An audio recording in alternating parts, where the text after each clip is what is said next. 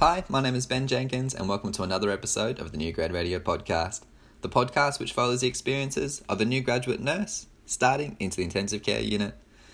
On today's episode, I'm going to be talking about a little tip/technique of what I've been using within the intensive care unit to overcome language barriers.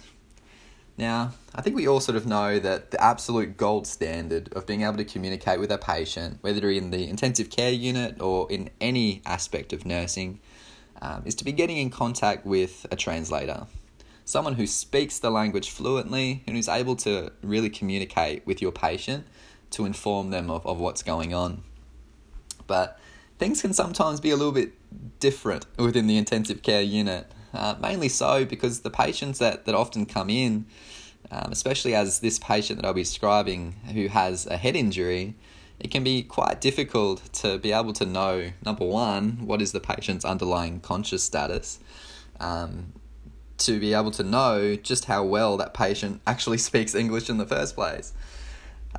So, for example, this patient that was next door, so it wasn't my patient, it was a patient that another nurse next door was looking and taking care of.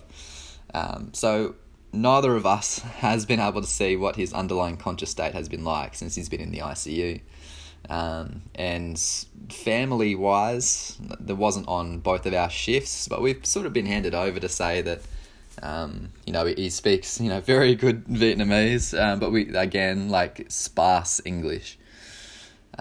So obviously that's going to be a bit difficult. So on the shift that we're on, he was being weaned off of his sedation, what they call the sedation vacation, to be able to see what his underlying conscious state was like.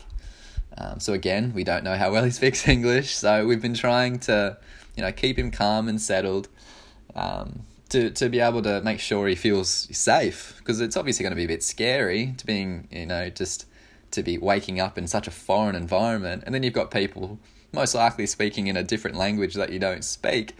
It would be absolutely terrifying. And you've got all these lines in you, you've got the tube in your throat. It'd be scary. So one of the tips and tricks that I picked up on when I was a student paramedic was using Google Translator within Google on the computer.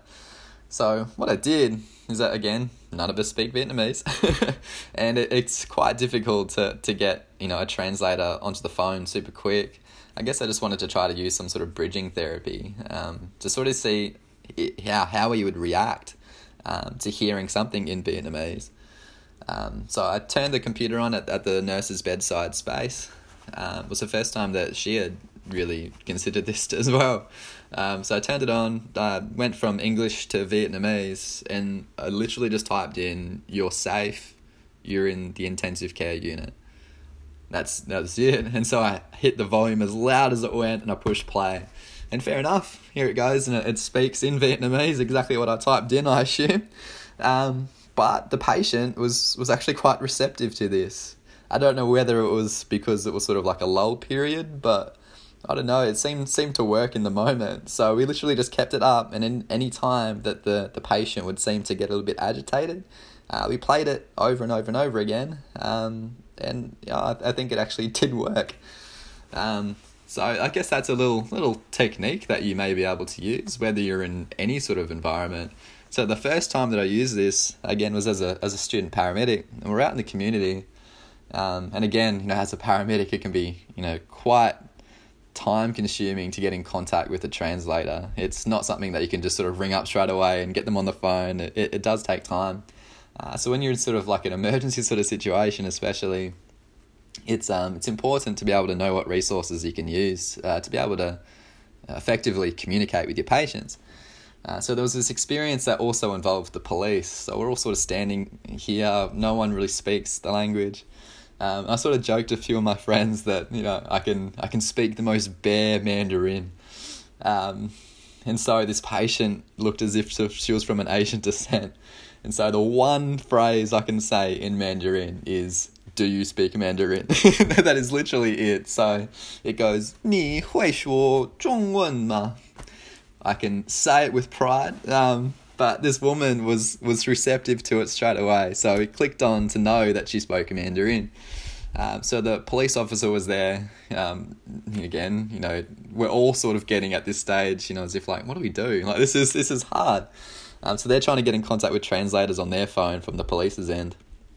And in the meantime, I did the exact same thing as what I just did at my bed space. We're in a different environment.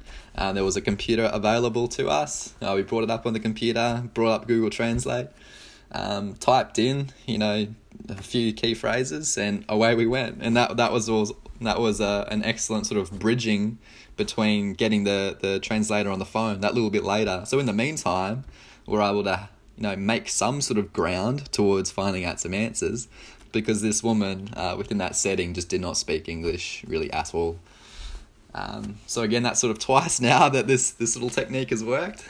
You can bring it up on your phone quite easy, and there's a few apps out there now which are really effective at translating English into whatever sort of language that you're after. So hope this little experience helps. This may be something that you may be able to use in the future, and just to be able to effectively communicate to your patients. So I hope you have an awesome day, and I'll talk to you next time.